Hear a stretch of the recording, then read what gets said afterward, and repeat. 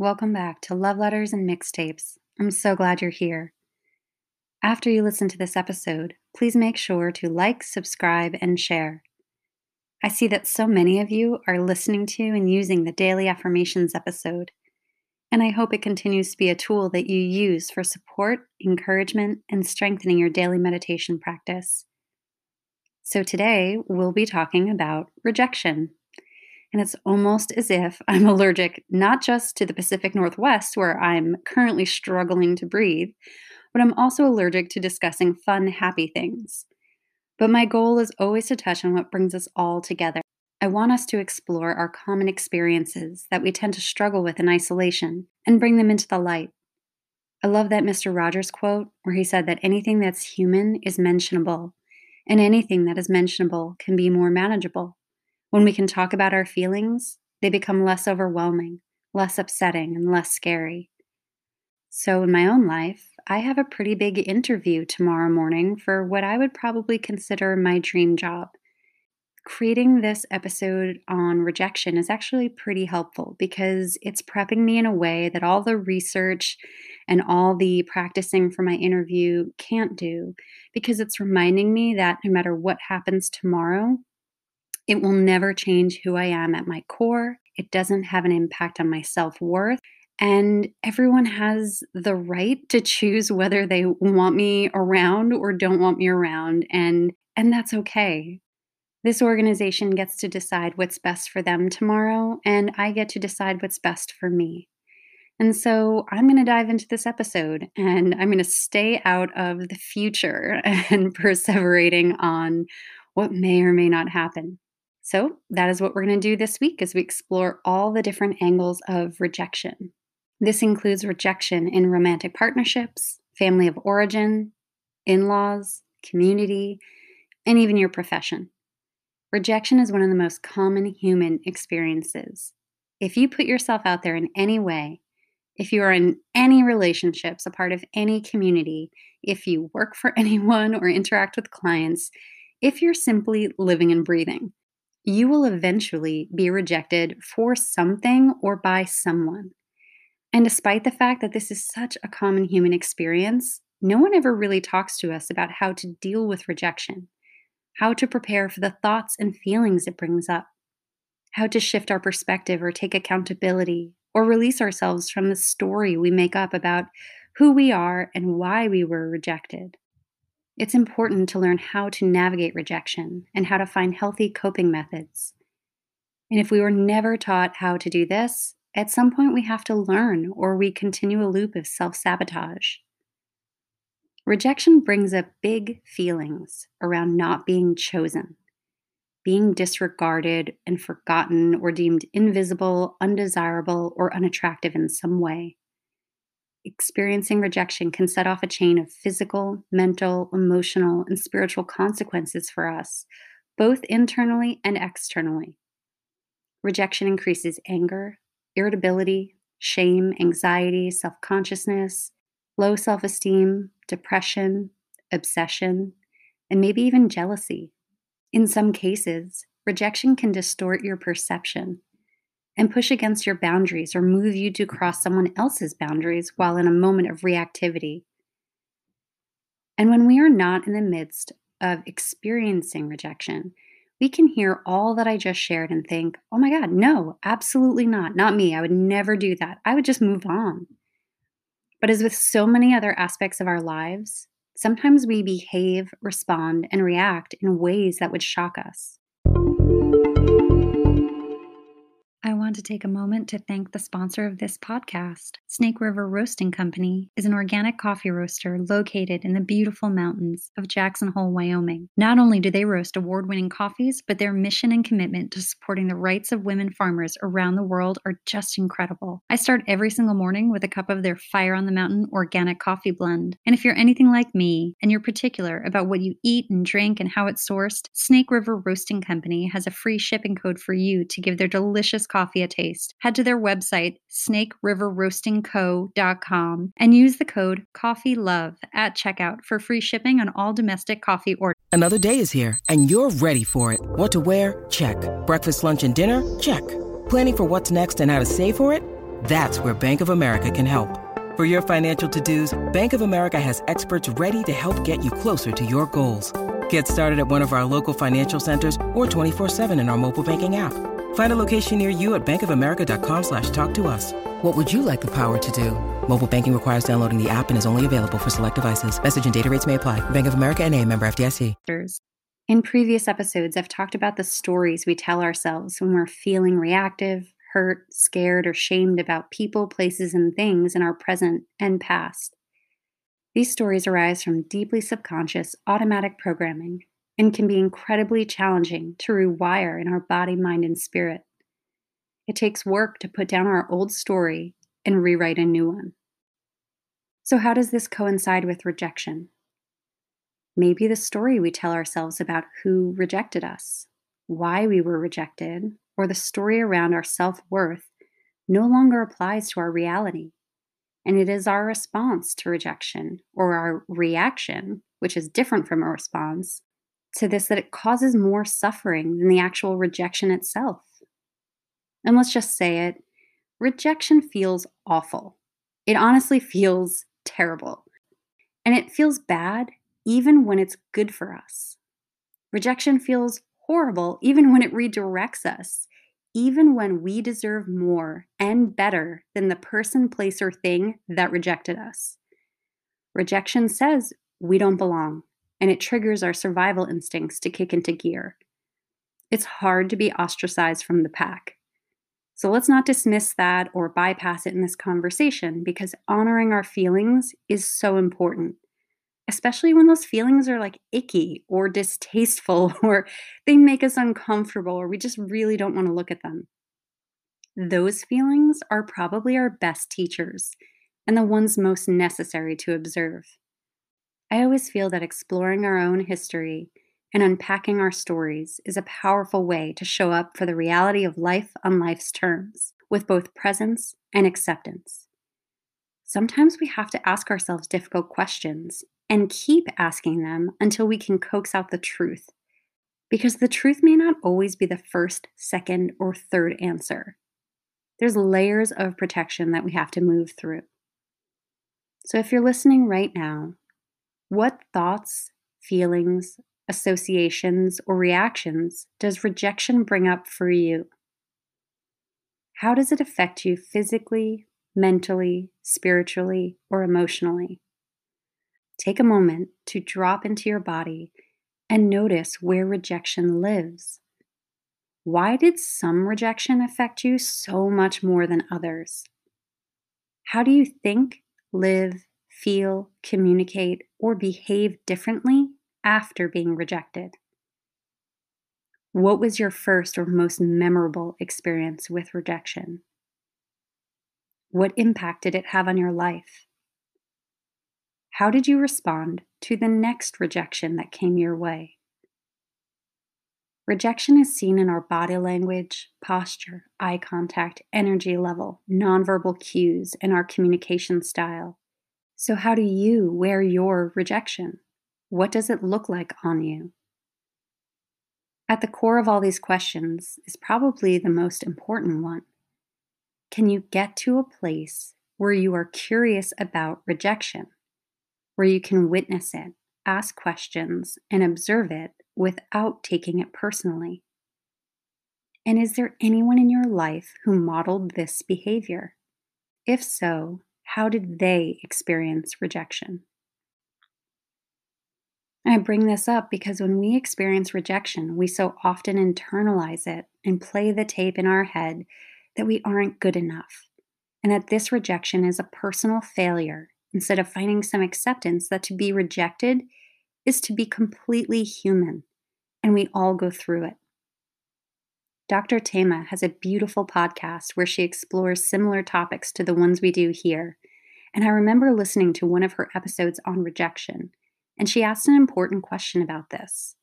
It was, does being rejected lead you to reject yourself? So take a moment to consider that. At the point of rejection, what we most need is presence, support, that feeling of being held, finding our breath, finding our feet, and remembering our self-worth. It's the most ideal time to work on self acceptance and soothing the inner child within all of us who just cringes at the thought of not being chosen. But instead, what do most of us do? We respond to the rejection as if it's our identity, instead of something that simply happens to us and happens to all of us. It might be a decision that someone makes about us, but it's not who we are. Some of us turn on ourselves in that moment.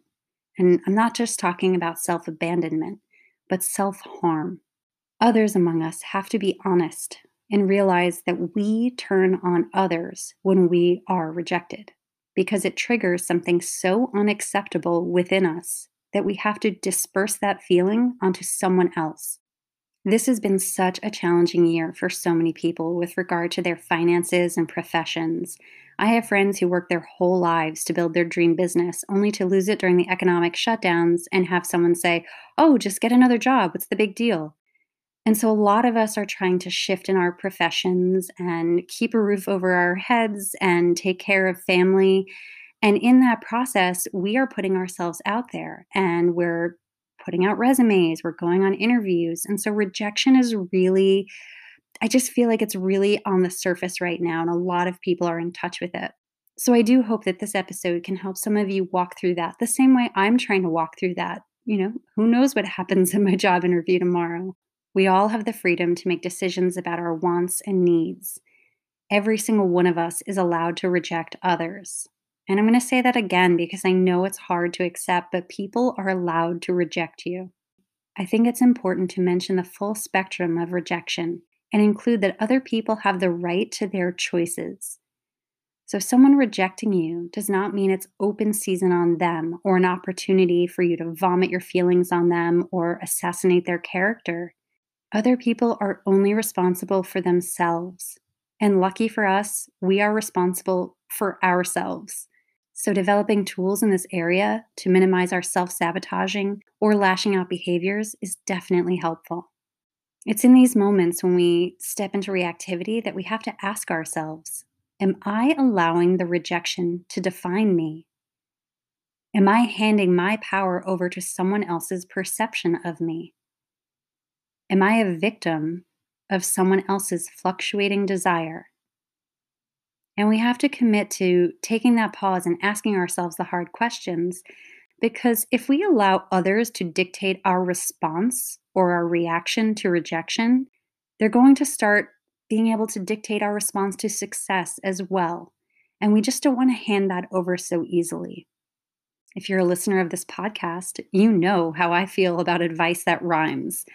I'm not a fan, but sometimes it actually does work. And I've seen a lot of memes on Instagram almost every day, and they'll say the same thing over and over again.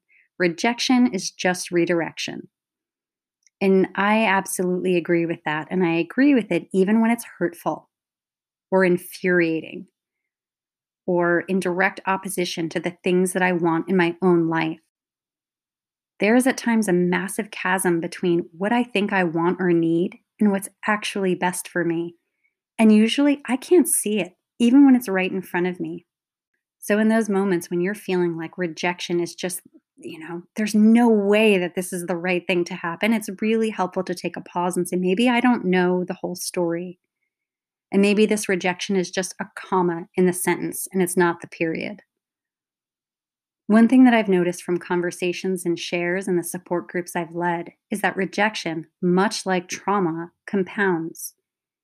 It layers, it builds, it binds, so that even when our current rejection may not be that extreme, it can build on the story from the previous rejections and can elicit heightened responses from us.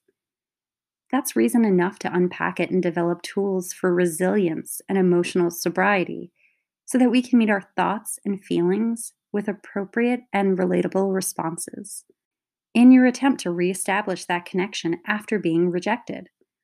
I'm sure none of us wants to admit it that we've ever had an experience or related to that in any way because it brings up so many feelings of discomfort.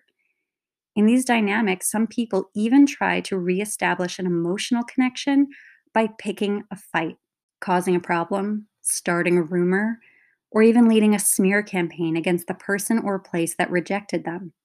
While this connection might be a negative one, it's still loaded with emotion, and that can trick someone into feeling as if they're still connected to you in some way.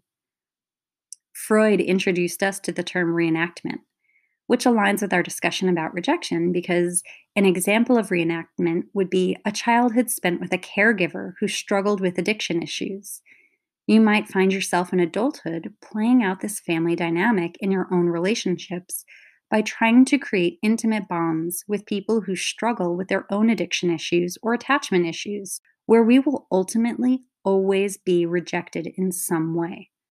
Playing out this family scenario over and over again in adulthood can offer us a false sense of control because we're adults now, right? We know better. We didn't have the tools or the vocabulary or the agency when we were a child yearning for the affection of our caregiver. But maybe we can make it right in our adult relationships. And that's what we're telling ourselves. But really, we're just repeating what we know. And we can't be too hard on ourselves or others about this because it's rarely, if ever, a conscious choice. If there's a pattern that we were raised in, it can feel very unsafe to break the habit when we're exploring new relationships, even if it harms us. It's important to discuss some of the positive aspects of rejection after all that we've just talked about, and there's always benefits to anything. So, with rejection, we can develop perspective, self reflection, accountability, resilience, and discernment. The discernment aspect of rejection may be the most important. It encourages us to ask ourselves, am I in love with and committed to the process, or am I laser focused on the result? This is especially true if we are rejected in our craft, our profession, our talent, or something we're passionate about, or something that we've worked for. Artists are rejected every single day and have to pick themselves up and keep going. And the reason they're able to do that is because it's not just about the end result, it's about the process. And I want to shift here and take this discussion in a new and slightly challenging direction. Because so far we've been talking about rejection under the assumption that it is not based on who we are or what we've done. But how do we cope with rejection when it's based on something we've said or something we've done? Instead of deflecting any and all personal accountability, how do we reflect? How do we really check in with ourselves and say, well, what's my part in it? Because there will be moments in life when people will reject us based on something we've said or done. And it's important to accept that because once we accept that, we can shift it from shame into a teachable moment.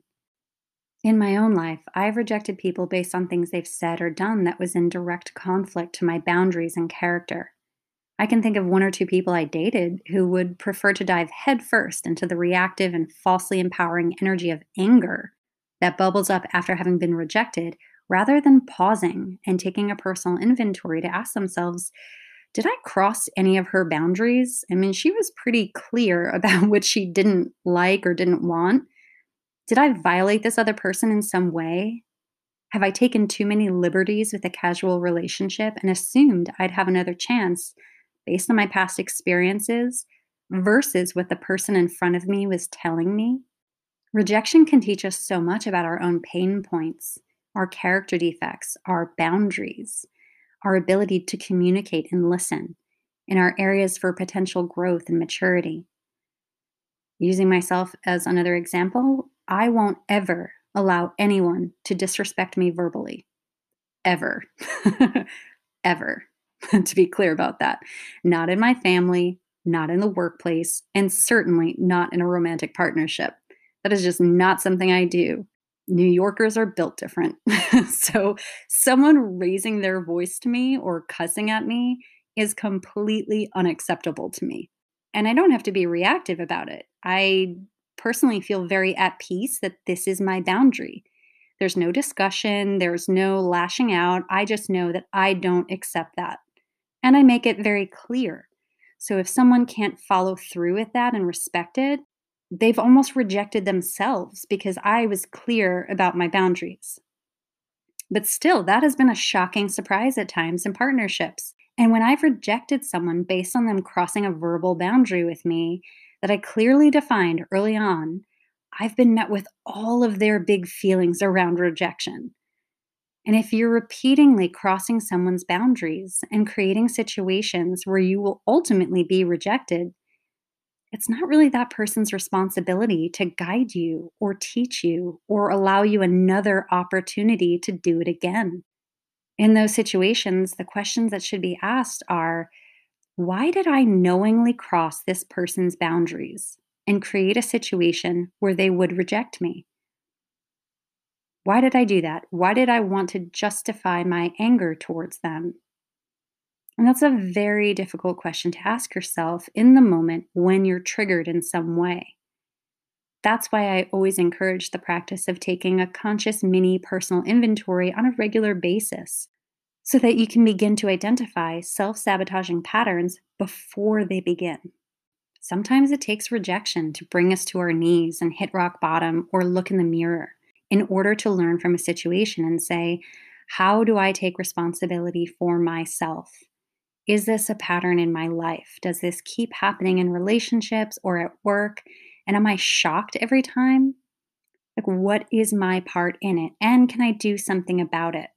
And with anything that we ask ourselves, I always encourage balance. So I want to make that very clear because I do realize that anything I'm saying in this episode can be drastically misinterpreted, and you're allowed to misinterpret me. But finding balance, finding accountability, saying, what is my part in it? And am I keeping my side of the street clean? So far, we've been discussing rejection from the perspective of someone who has experienced rejection. But let's take a moment and explore what rejection feels like when you are the person who is rejecting someone else. And a lot of people have a hard time with this, of setting that boundary, of identifying their self worth, of holding people accountable or to a standard. And it's just not easy, even for some of us who have healthy boundaries or believe that we're good communicators or have been trained in this professionally. People who quote unquote do the work. It's a human experience and it's very hard to reject others. And it's especially difficult if you've been programmed, as so many of us have, to compromise or people please or keep the peace, all at the expense of your mental, emotional, and physical safety. And I think it's really important to point out to whoever is listening, peace should not compromise your boundaries. Peace should validate your boundaries. And so, as with any type of emotional muscle or coping skills, this might take practice. Practice identifying your boundaries, your wants, your needs. Practice saying, does that make me uncomfortable? Does that go against something I said I wanted? Do I feel like I'm being pushed in a direction that's not in alignment with my boundaries? Sometimes we have to practice saying no to the small things that we don't want so that we are easily able to tap into that muscle and say no to the bigger things that cross our boundaries. Compromise is beautiful, and I think it's very important in relationships. But as I said earlier, balance in all things is so important. Am I manipulating through compromising? Am I minimizing my own voice? Am I putting myself in danger in order to compromise? Because at that point, I don't know if it's When you need mealtime inspiration, it's worth shopping Kroger, where you'll find over 30,000 mouth-watering choices that excite your inner foodie. And no matter what tasty choice you make, you'll enjoy our everyday low prices, plus extra ways to save, like digital coupons worth over $600 each week. You can also save up to $1 off per gallon at the pump with fuel points. More savings and more inspiring flavors make shopping Kroger worth it every time. Kroger, fresh for everyone. Fuel restrictions apply. compromising anymore. There's also a distorted perception with regard to compromise, and we may have this of ourselves or others may have this of us as being the altruistic one, the benevolent one, the peaceful one, when what we actually are is the person who's just not being honest, the person who's secretly resentful because we can't say no. The word no has been demonized, and it's actually a very useful tool. And for the record, the word no is a complete sentence. You don't need to provide a thesis for why you don't want something or why you find something unacceptable. And I know that that can be really hard to integrate or or practice in our own lives, but I'm going to remind you of that. The word no is a complete sentence. I think that sometimes this is seen as a very controversial viewpoint. And we're in a time where I'm seeing so many people, either on social media or in their businesses, identifying as an empath. And there is nothing wrong with being an empath or being empathetic. But there is a difference between having an elevated sense of emotional and energetic intelligence and awareness or being codependent with no boundaries, because those are not the same things. And very often I'm seeing them be conflated. Codependency is often misunderstood as just being overly loving, when actually it's the sign of a very one sided relationship. And it's a complex form of manipulation where one person in the relationship undermines another person's individuality. And I'm not sharing this in order for anyone to weaponize that word because I feel like that happens so often as well. We see something that catches our eye or, makes us feel like we were right about a thought we had and we immediately weaponize it. And I have the utmost compassion for people who are experiencing codependency. So maybe some of this information is just helpful to offer perspective and clarity about what that must be like for them, instead of pointing a finger at them and saying, well, how am I like that in some ways? The codependent relationship satisfies one person's need to feel competent, and their low self esteem is boosted by comparing themselves to their dysfunctional partner. People who exhibit codependent characteristics are often deep down really afraid of being rejected or abandoned, even if they can function on their own. And the enabling behavior is a way to mitigate fears of abandonment. And so, again, as I'm talking about that, it's not pointing fingers at anyone else. It's offering the utmost compassion because I'm sure at some point we have all done that, whether that's in a workplace or in partnership. We've all had moments where we were not looking at ourselves in the mirror, but looking at someone else because it made us feel better. So, what do we do with our big feelings around rejection, no matter what they are? For me, it always helps to do the things that will soothe and support my nervous system so that I can do what I mentioned earlier and actually be curious about rejection instead of devastated by it. I don't want to walk through my life devastated. I don't want every strong breeze to be able to knock me over. I want to be curious about what's happening and being able to move with it. For me, meditation and breath work are ways to develop the ability to reset my nervous system and decompress in moments when I begin to feel out of place in my environment or if I'm not feeling secure in my own body. And I think it's really important, again, to build these muscles because I can say, meditation's great. I love doing it. And if I haven't been practicing it regularly, it can be really hard to drop into that space. And that's why I created that I am affirmation. And that was for anyone who struggles with a meditation practice. It's not easy to sit in silence. It's not easy to focus on one thing until we can drop into a space where we're just sort of at peace and held by the universe. I mean, it sounds great, but it's really hard to do because you're sitting there and you're thinking, oh, well, I have to go to the grocery store and I have to pay this bill. And I can't believe she said that. And I can't believe I did that. And what did I say when I was in fourth grade? All these things come up when we're trying to meditate because as soon as the body becomes still, the mind takes over. So I'm always going to encourage practicing these things in moments of calm, in moments when you think you don't need them, so that you can integrate them into your life in moments where you are feeling really anxious or really self-conscious or in moments of shame. You want to be able to tap into those muscles easily. I'm also a big fan of doing personal inventories and putting pen to paper. A few episodes back, I went through how to do a very simple and clear personal inventory, and I'm sure I'll talk about it again at some point on this podcast. But getting your feelings, your thoughts on paper and being able to clearly see almost like a roadmap of like, what was my part in it? What can I do about it? I think a journaling practice also helps this. And so many of you joined me on the Plant Seeds Make Waves journaling practices we did a few months ago. And I'm happy to tell you that I'm actually turning it into a book. So, a daily journaling practice can offer you that opportunity to just ask yourselves the questions that you may not want to ask, that might chip away at some of your armor and reveal a little bit more of your truth. I also love yin yoga, and I wanted to talk about this because it's all well and good to be stuck in our own heads and, processing our own thoughts, but what about our body? And I do think it's important to bring our body into it because shame lives in the body.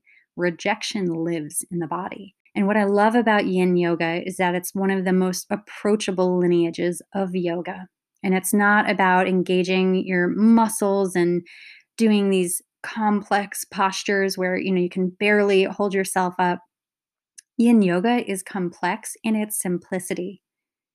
So in yin yoga, we hold postures for almost 4 minutes and we don't engage muscles. We use and amplify the connective tissue in the body, and that really supports our nervous system. So I would definitely suggest taking a class or maybe checking it out on YouTube. I'm sure there's tons of free classes and giving it a try. The name of this podcast is Love Letters and Mixtapes. And the inspiration for that was a desire to write, share, and talk about things that our younger selves needed to hear, whether that was 30 years ago, 3 years ago, or yesterday.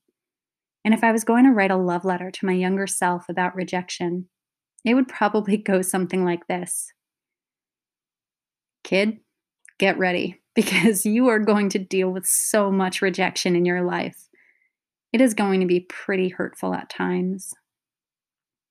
You'll find yourself feeling like the ugly duckling, just not fitting in with certain people or scenes.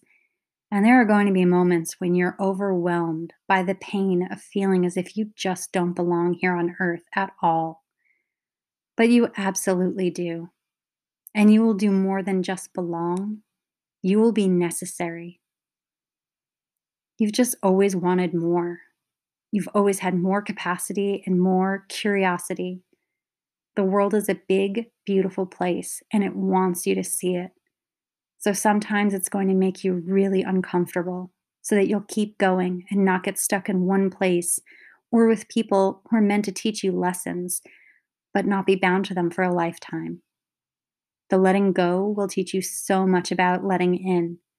And the things you cry over, the things you have anxiety about, the things that don't want you or the things that broke your heart, most of them weren't even good enough for you. And if you had been given every single thing that you ever thought you wanted, you would have sold yourself short by miles. Whew. So, I hope I've provided a wraparound view of rejection and offered some alternative ways to look on it and ways that we can all reflect. I feel like I touched on most angles that would apply to anyone listening, but I'm sure it's a topic I'll revisit again. What I would love most of all is for every single one of us, me included, to release ourselves from what we think we know about things. And in doing this, make room for clarity, a shift in perspective, the development of coping methods, and emotional tools that will serve us in the future.